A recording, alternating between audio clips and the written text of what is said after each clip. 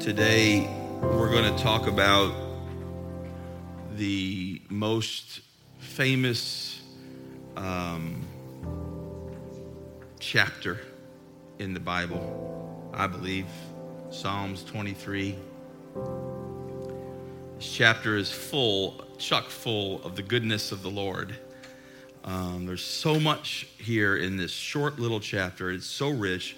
There's no way that we could cover it all in just one message. However, since we can't dive into all of it today, I think it would be cool if we would just read all of it out loud together. I think many of you know it. Let's read it together, and if Cece, if you'll kind of keep up with us as we read through it, because this is on like 3 different slides back there. Very familiar passage, the 23rd Psalm, and all together, the Lord is my shepherd.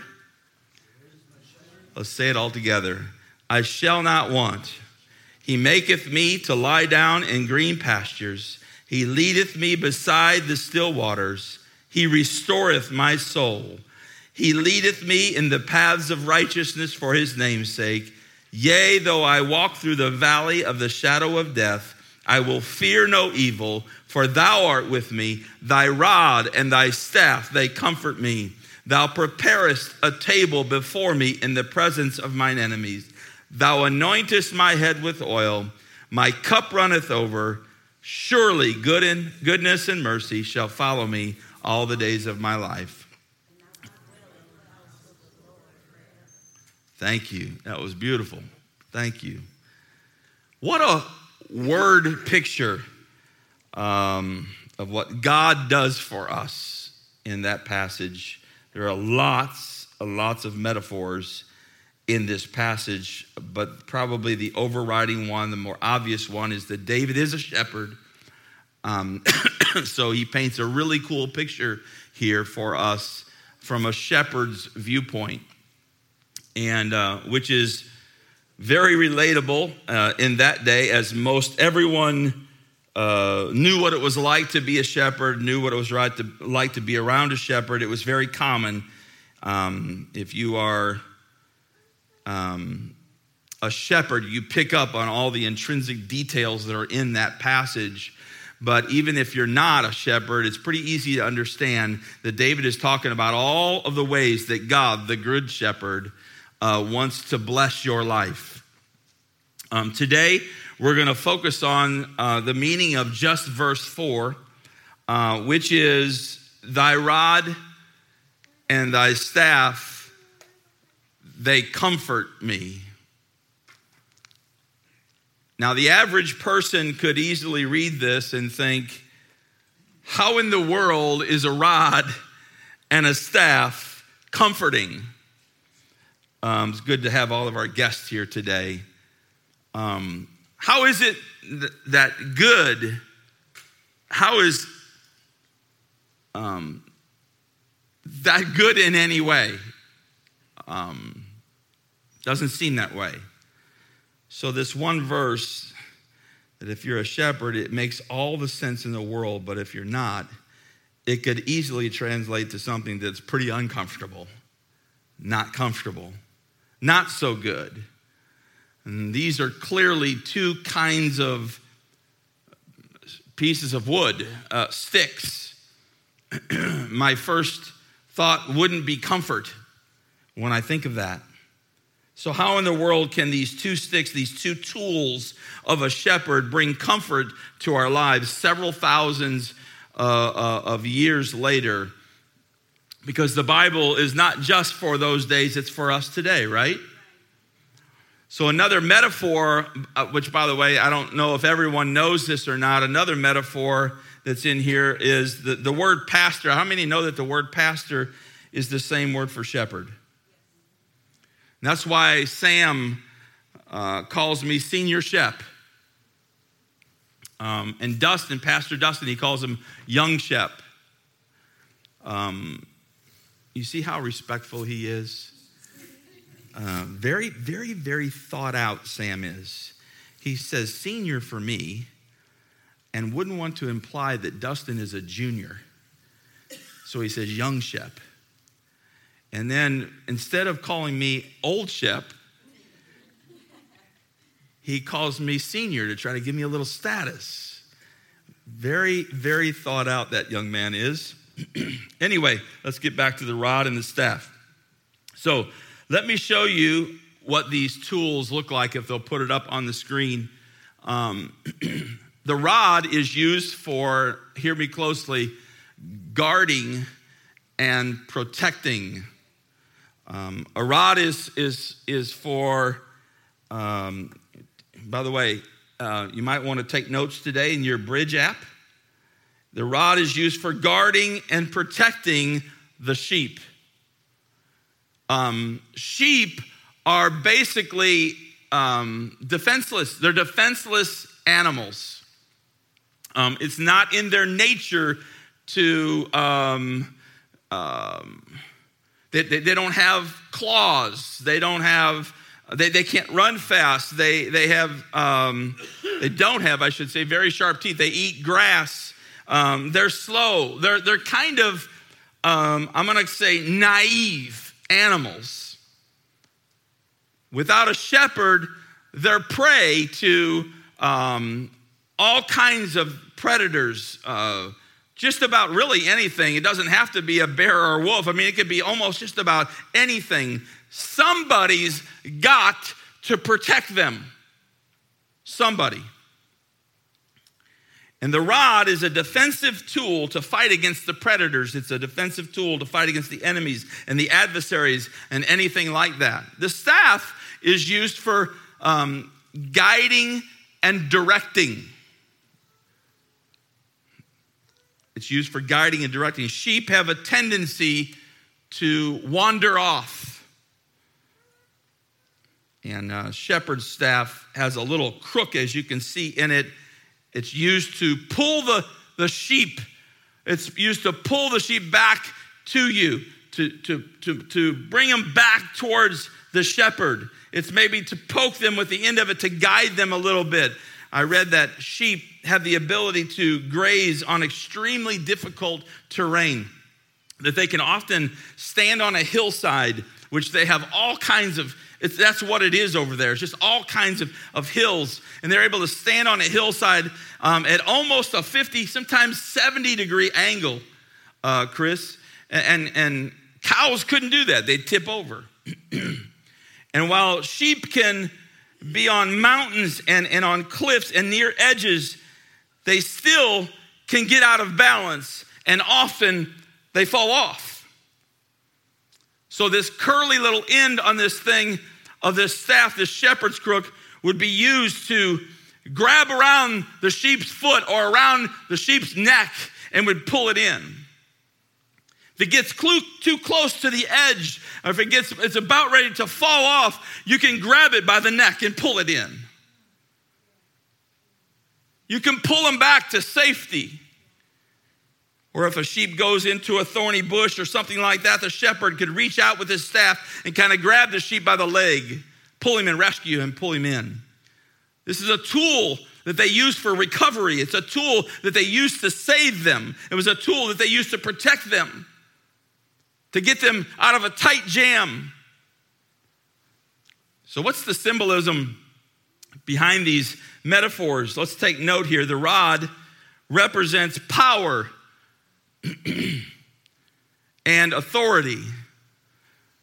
I may have the wrong, there it is. I'm in charge here, in other words. I'm in control. And this idea goes way back. Here's an Egyptian king. I want to show you. He's got a rod in one hand and a staff in the other. He's saying, I'm both the protector of my nation and I care about my people. And I'm also in authority of my nation, and I'm in charge. The staff represents care and compassion. And these two shepherd's tools have been used for literally centuries. But how does this relate to our life? How does this relate to what's going on in my life? I'm not a shepherd. What's David saying when he says, thy rod and thy staff, they comfort me? How do I get comfort out of that? So let's dive in today. In Hebrews chapter 13, it says, Jesus is the great shepherd of the sheep. He's called the great shepherd in Scripture. He's called the good shepherd. He's called the chief shepherd throughout the Bible. Sheep, by the way, just so everybody knows, sheep, by the way, are a symbol of God's people. Everybody say, bah. The church is called the flock of God. Many times in Psalms 100, verse 3, now that the Lord is God, know that the Lord is God. It is He who made us, and we are His. We are His people, the sheep of His pasture. In Psalms 95, it says, for He is our God, and we are the people of His pasture, the flock under His care. Today, if only you would hear His voice.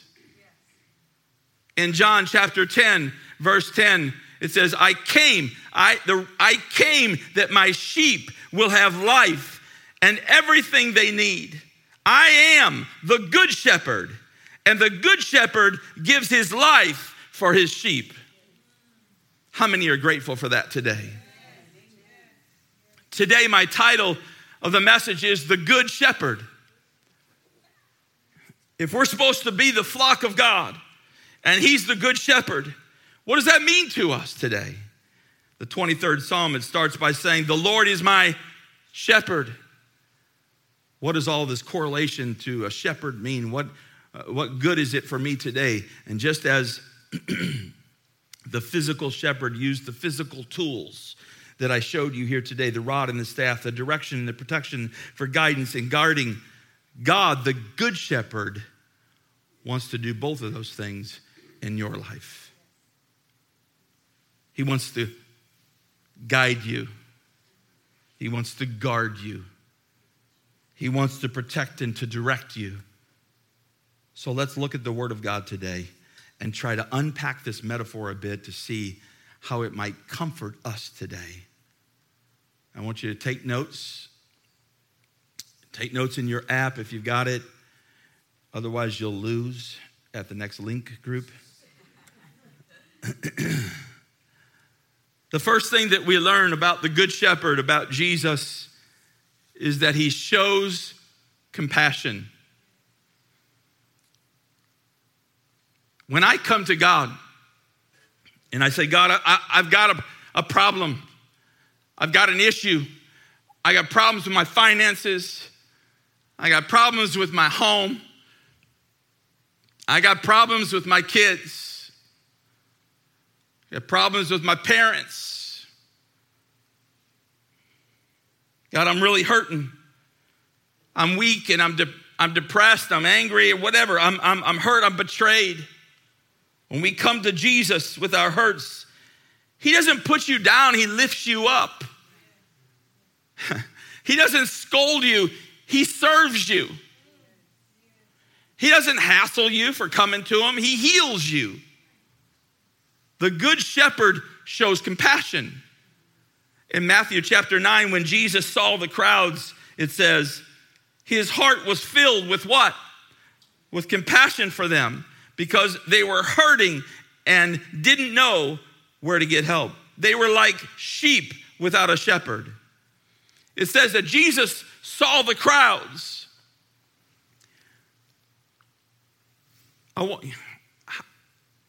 How we view others, sometimes isn't it sort of a look into our heart, how we view others? But the Bible says when Jesus saw the crowds, He was moved with compassion because they were hurting, they were helpless, they were like sheep without a shepherd. And that's the way God looks at your issues. That's the way God looks at your problems and looks at the way, sometimes you're messed up in your life, in your situation. He's compassionate.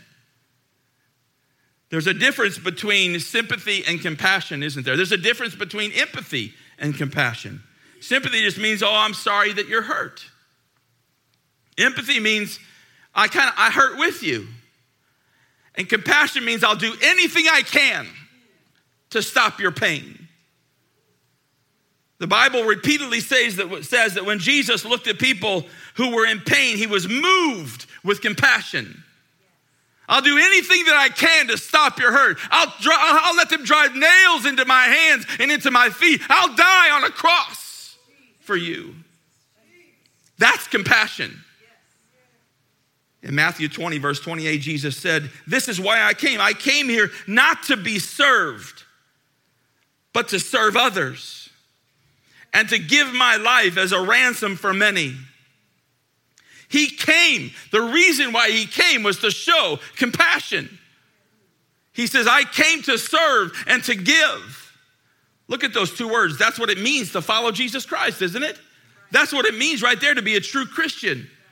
Giving and serving define a Christian life. If you don't give, if you don't serve, how in the world can you follow Jesus? Because Jesus said that's the whole purpose why I came here. The answer to the riddle in this verse is once again about the importance of relationships, which we talked about last week. God's saying life is not about you.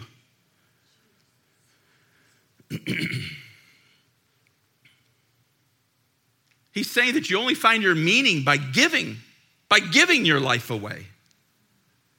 He says, for you, it's really all about God. And for you, it's all really about others. It's about God and others for you. But when it comes to God, when it comes to the Good Shepherd, it's the exact opposite. When it comes to him, for Jesus, it's all about you. For Jesus, he came to this earth for you.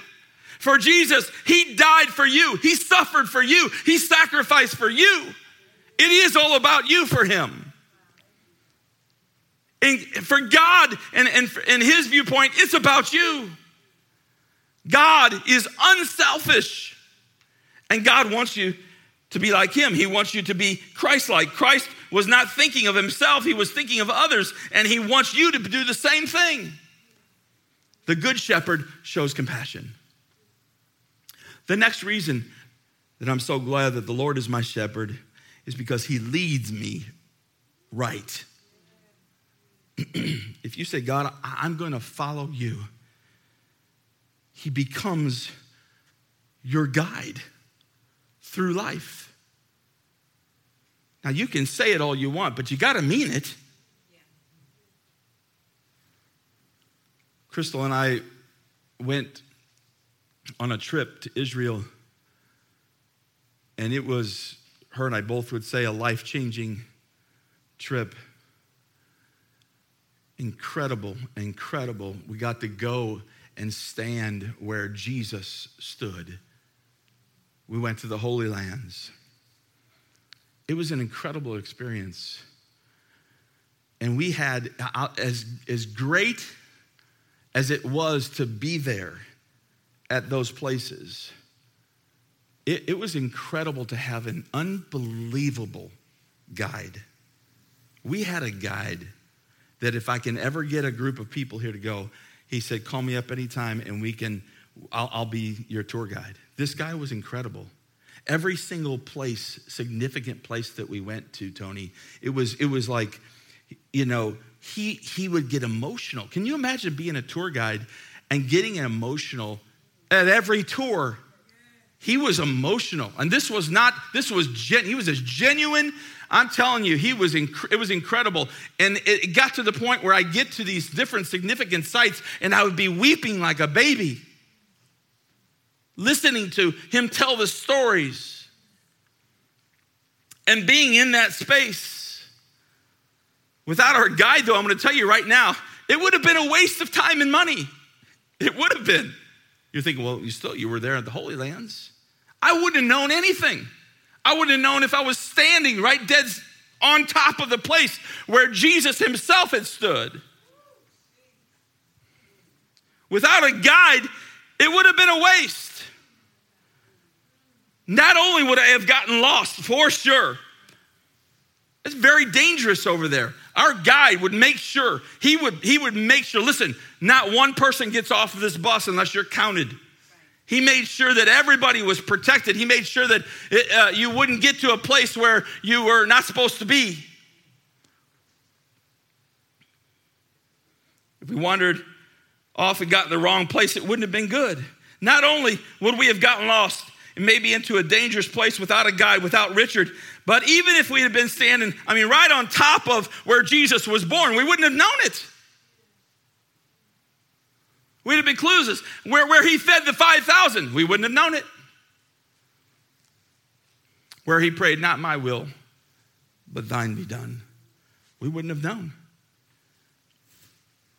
Where he walked the path as he carried the cross, we wouldn't have known. We could have walked down that path, and without a guide, would never known.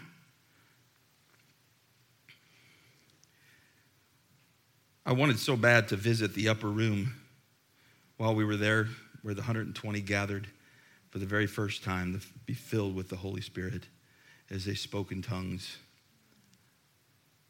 But also because my parents, who are both already gone on, went there. And they went there with their best friends. And they took this snapshot of them kind of being in the upper room together. And so we were actually with my parents' friends' sons and son and daughter-in-law. And it turns out to be our best friends. And so we were kind of bummed because the tour guide said that we didn't have enough time to go to the upper room. And since he was our guide, I had no idea how to get to the upper room. I had no idea where it was even at. It's not like you could just go around and say, hey, where's the upper room? You couldn't do that. The guide had to tell me where it was. And since we were bummed. We were bummed. We had no clue without that guide how to get there. And we didn't get that picture, but we made our best attempt. We were in the garage of the hotel, and we were down underneath. We just made it our own upper room, and we all stood in line in the way my mom and my dad and his mom and dad were standing, and we kind of took our snapshot. But I want you to know something, that the same is true with your life. You need a guide through your life. If you're just walking through life, on your own, you're missing a whole lot. Without a guide, without a shepherd, without somebody to show you the ropes, Jesus says, if you're going to choose to follow me, I'm going to be your guide. I'll be your shepherd. I'll lead you in the right path. The shepherd always knows more than the sheep do. Always. They always know. Jesus always is going to know more about your life than you know. He created you. He made you. He knows your purpose, even when you don't know your purpose. Psalm 23 said it. He leads me in the right paths for his name's sake. He'll never lead you in the wrong way. John chapter 10, Jesus says, the good shepherd walks ahead of his sheep, and they follow him, and they recognize his voice. Now, I want you to notice something here, that the good shepherd walks ahead of the sheep. They follow him. They recognize his voice. The shepherd is leading by example. How many of you have ever seen an old Western where they are driving cattle? They don't lead the cattle, do they? They get behind them and they drive them and they push them. And that's the exact opposite of a shepherd. A shepherd leads. It's a big difference. Here's the point. Jesus is not going to push you through your life. He's not going to push you into doing things that you didn't want to do or that you're not interested in doing. He's never going to force you to do something that you don't want to do. But a shepherd is going to lead the way. He's going to say, watch how I do it. Look where I go. If you follow his lead, your life's going to be a whole lot easier. A whole lot easier. A whole lot easier. A lot fewer problems. A lot less stress. It's also important to note, and the Bible says in Psalms 26, it says, your constant love, talking about God, your constant love is my guide. Your faithfulness always leads me. David says here, Lord, when you lead me with your love. Jesus always leads with love. Not with a bunch of laws, The reason a lot of people are afraid of God, the reason why a lot of people fear God, why they don't want to follow God is because they think that he's just going to give them a bunch of rules and things that they can and can't do. Yet God says, I lead out of love. Our next one, when we're talking about the Good Shepherd, is sometimes, as I mentioned before, the sheep are known to wander off. So if you get confused and you wander off, he finds us. He finds us. And he brings us back. How many are grateful for that? In Matthew 18, Jesus says, if a shepherd has 100 sheep, we sang about it today, and one wanders away and is lost, won't he leave the 99 safe sheep to go search for the one lost one?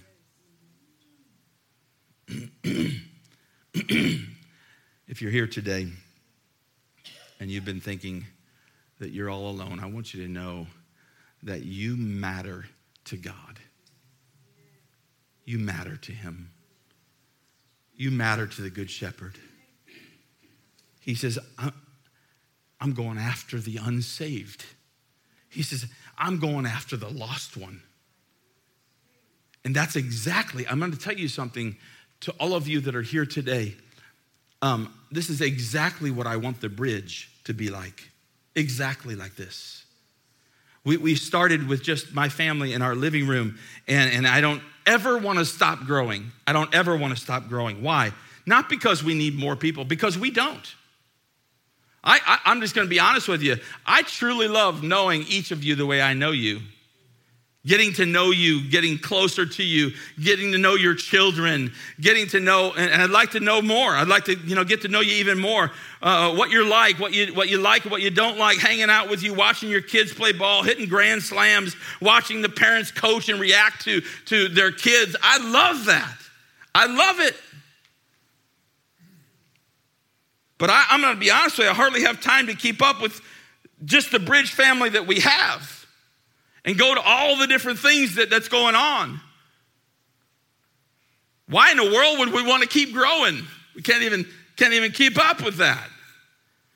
We do because Jesus says, there's one more person out there. There's one more person out there who still doesn't know me. We're going after them. We're going after them.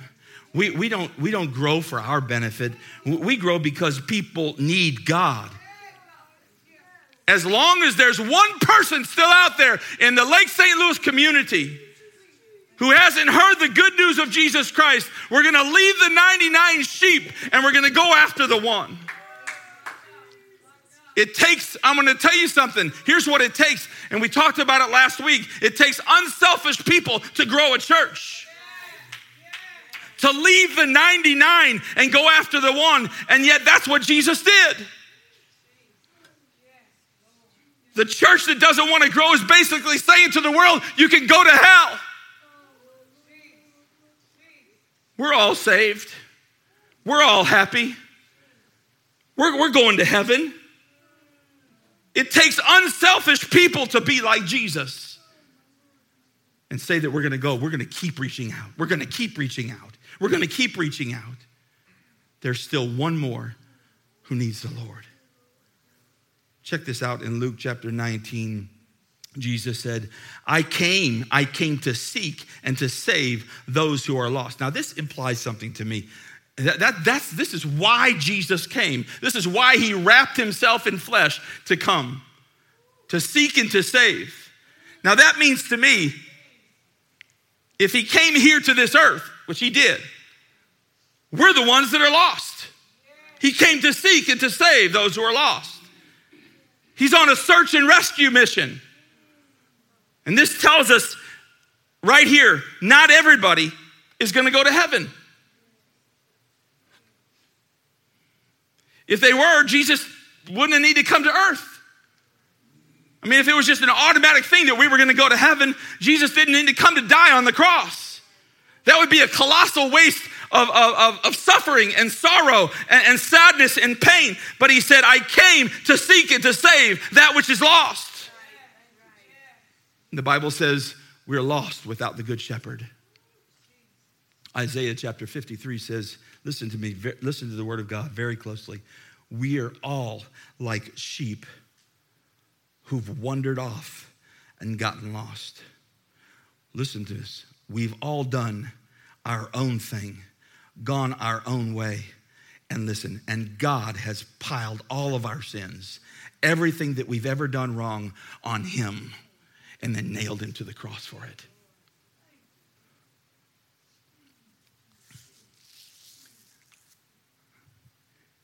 As parents,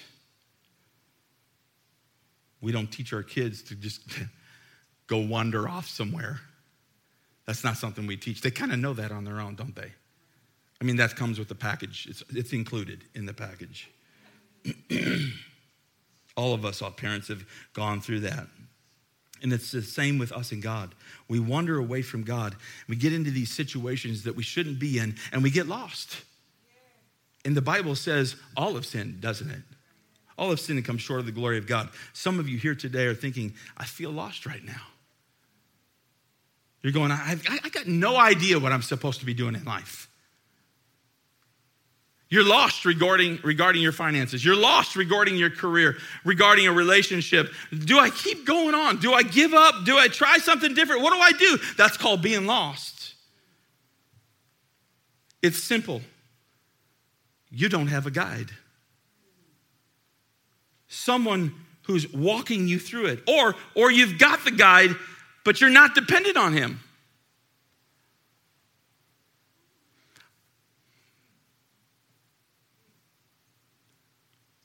Just about every parent, I think, has gone through that experience of feeling losing your child.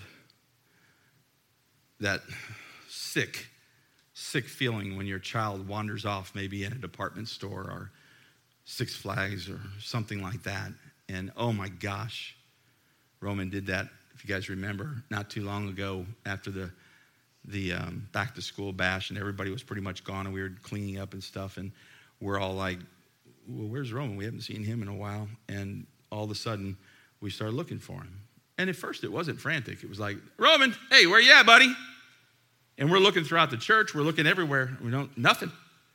And I'll tell you what, it doesn't take too many times of hearing nothing before a parent's going, something's welling up in your throat, and you're going, oh my gosh, what's going on here? Where's he at? And the next thing I know, I'm walking outside, and Devin is already, he's running around, and he's going way across over here, and he's trying to find his son.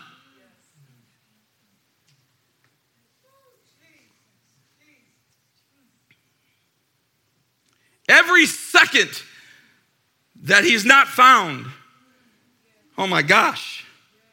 And then all of a sudden, we found him. And there was this instant relief. And finally, when the adrenaline, you know what I'm talking about, subsides, as a parent, you don't just act like nothing happened. You don't just act like it's no big deal. No way. You don't brush that off with your child because you love them so deeply. You have the talk with them, don't you? Son, you can't hide like that. You know, don't run away from daddy like that. It's a serious thing. It's dangerous for you to do that. You correct your child. You're not correcting them out of anger. You do it out of love. You discipline them because you love them. Parents, let me tell you something. And this is going to sound harsh, but it's the word of God. An undisciplined child is an unloved child. A child that gets away with anything and everything that it wants to do is not a loved child. It's an unloved child. That's scripture. Because kids need discipline. We need discipline. We need direction. We need training. So what does God do when we wander off?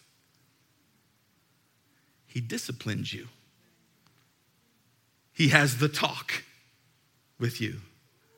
He corrects you. Psalms 119, 67, and 68. We're going to read this, and then later we're going to come back to it. But it says, I used to wander off until the Lord disciplined me, but now I closely follow his word. I've talked about this before, but it's something you might want to take note of. Discipline is not punishment. Punishment is a penalty for the past. It's usually done in anger. Discipline is training and correction for the future. It's always, everybody say always. It's always done in love. You're not angry, but you're doing it out of love. Because you want the person or the child, or in this case, the sheep, to go in the right direction. To go in the right direction. How many want their kids to go in the right direction? Sometimes if a shepherd, listen to me close, has a sheep that's so prone to wander off, kind of a black sheep, so prone to wander off, it's going to wander off and it's going to get killed, is what it's going to do. Maybe it's in a dangerous area. Maybe it's in, dangerous animals are nearby, and the shepherd, here's what he's going to do. He's going to hold that sheep's legs together, and he's going to wrap his legs up so he can't move. So he can't kill himself. Sometimes it says in Scripture, it says that he actually breaks the legs of the sheep so it doesn't wander off and get killed. The good shepherd might have to slow you down to keep you from wandering off. That's not punishment. That's discipline. It's important to understand the difference. As Christians, even sometimes you think, God's punishing me. God's getting even with me for something that you did in the past, and that's so wrong. That's wrong. Listen to me. God never punishes his children. He disciplines us, but he never punishes us. He never punishes his sheep. He never punishes his children. Wait. You mean I can keep sinning and keep sinning and keep sinning? Why doesn't he punish you? It's because God doesn't make you pay for your past.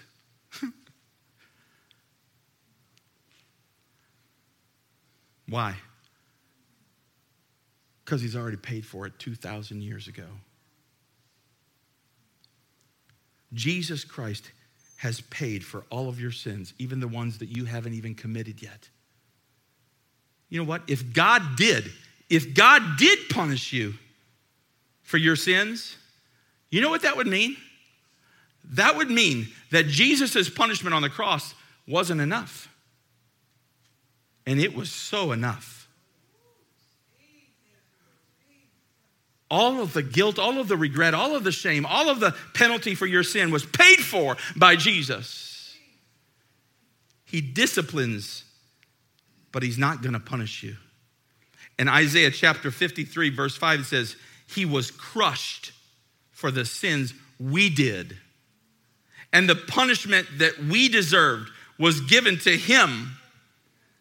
So now we're healed because of his wounds. You might be thinking, wait a minute, you mean I'm never going to have to be punished? I'm never going to have to be punished for my sins? Here's the answer for that. Not if you've trusted Jesus as your Savior. Not if you've received that Holy Spirit that I was talking about. It's already been paid for you. You say, I get to go scot-free? Yep. Well, that's not fair. God says not fair. It's called grace. Grace is when God gives you what you need. When God gives you what you need, not what you deserve. Not what you deserve. God never punishes us for our sins if we've trusted Jesus, who took that punishment already. Now, he does, and it does discipline. Psalms 119:71, David says, "It was good for me to be afflicted so that I might learn your decrees." It was good to be afflicted. I don't know if you put that together. How many like affliction? You ever been afflicted? How about physically? Been sick before? Romans, it says, this Psalms 119 teaches us that he doesn't condemn us here. In Romans chapter 8, verse 1, it says, there is no condemnation for those who are in Christ. But we learn from discipline. Listen to me. We learn from discipline. David said, it was good for me to be afflicted. You can be afflicted emotionally or, in a relationship or physically or whatever. These are not punishments, though. David said, it was a good thing that I was disciplined because I learned your ways, God. We need to stop asking, why is this happening to me? And start figuring out and start asking the question, what do we learn from this? David ended up saying, it was good for me to go through the trial. It was good for me to go through the suffering and the difficulties and the affliction. Sometimes we only learn through pain. God whispers to us in our pleasure, but he shouts to us in our pain. And pain is the way God gets your attention. Now I want to go back to that verse in Psalms 119 in verse 67 and 68 where he says, I used to wander off. Look at the past tense. I used to wander off until you, Lord, disciplined me. But then he says, but now I closely follow your word. You are good and you only do good, so train me in your principles. He said, you train me, God, in your principles. Have you ever noticed that some children seem to need more discipline than others? And others, they get it after the first time. And then others, they don't even have to get it. They see somebody else get it. Like Crystal. She saw her brother get it every day. And she's like,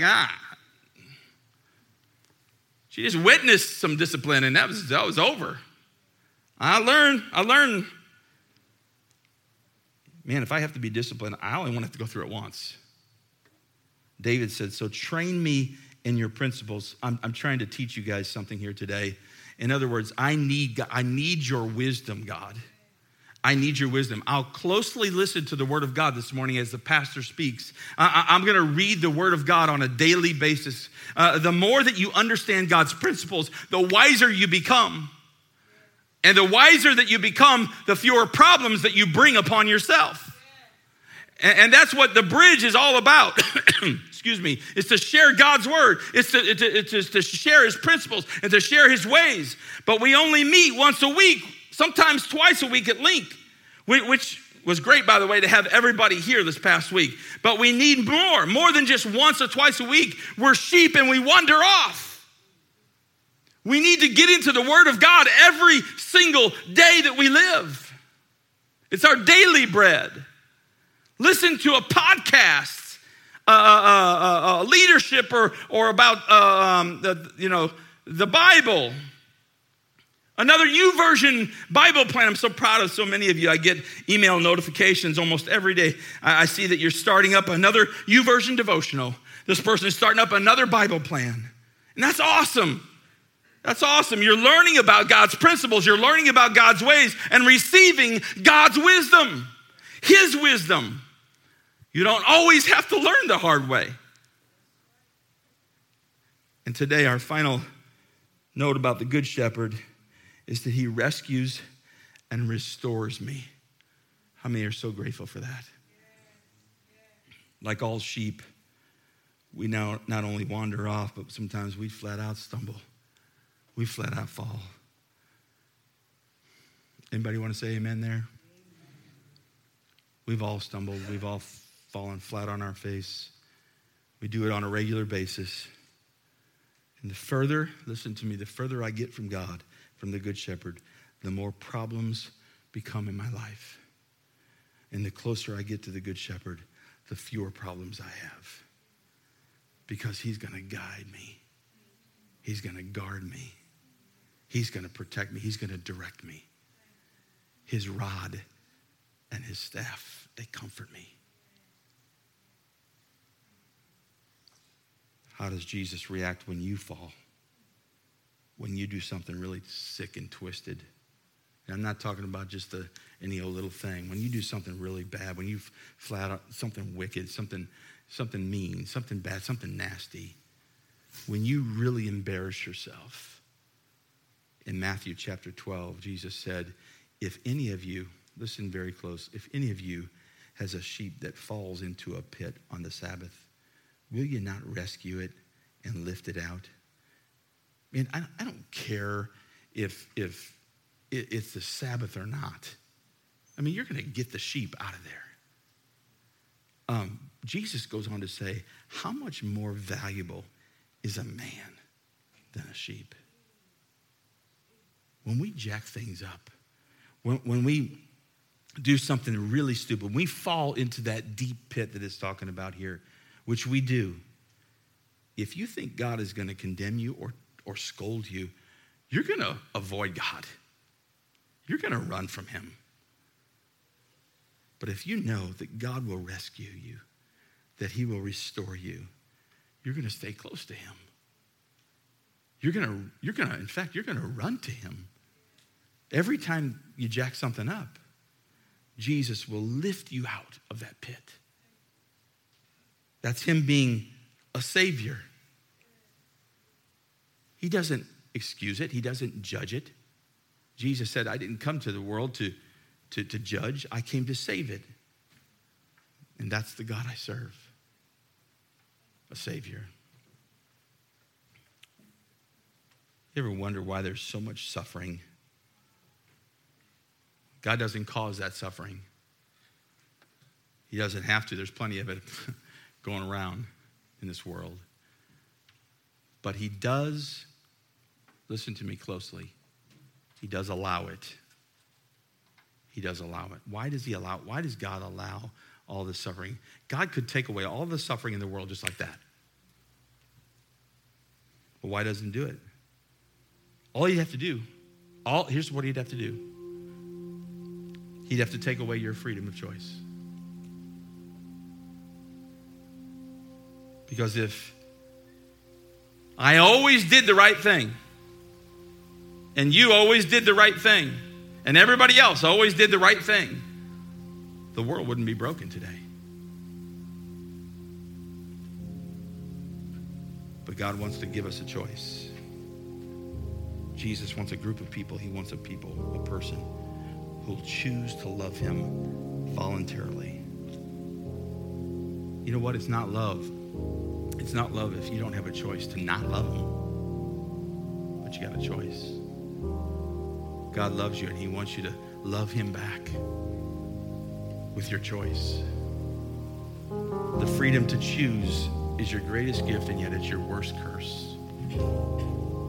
Because we all make bad choices. And as a result, listen to me, we destroy the economy, we destroy the environment, and the environment takes people's lives. We all hurt each other, sometimes intentionally, sometimes unintentionally. God doesn't cause the suffering, but he does allow the consequences of our own decisions. You're free to make all your decisions, but you're not free from the consequences. And in Psalms 71, verse 20, it says, you allowed me to suffer a lot. But listen to me. He says, but you will bring me back. You'll bring me back from this deep pit and give me a new life. Shall we stand together? Some of you today, you may find yourself in this proverbial pit that I've spoken about here today. Jesus says, let me help you out.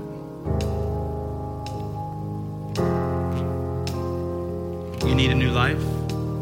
Jesus says you can be born again. That's the good news. When you let Jesus be your shepherd, you're no longer on your own. You may have wandered off today. Pay close attention here. You may have wandered off today. You may have even fallen today. And I'm telling you today to run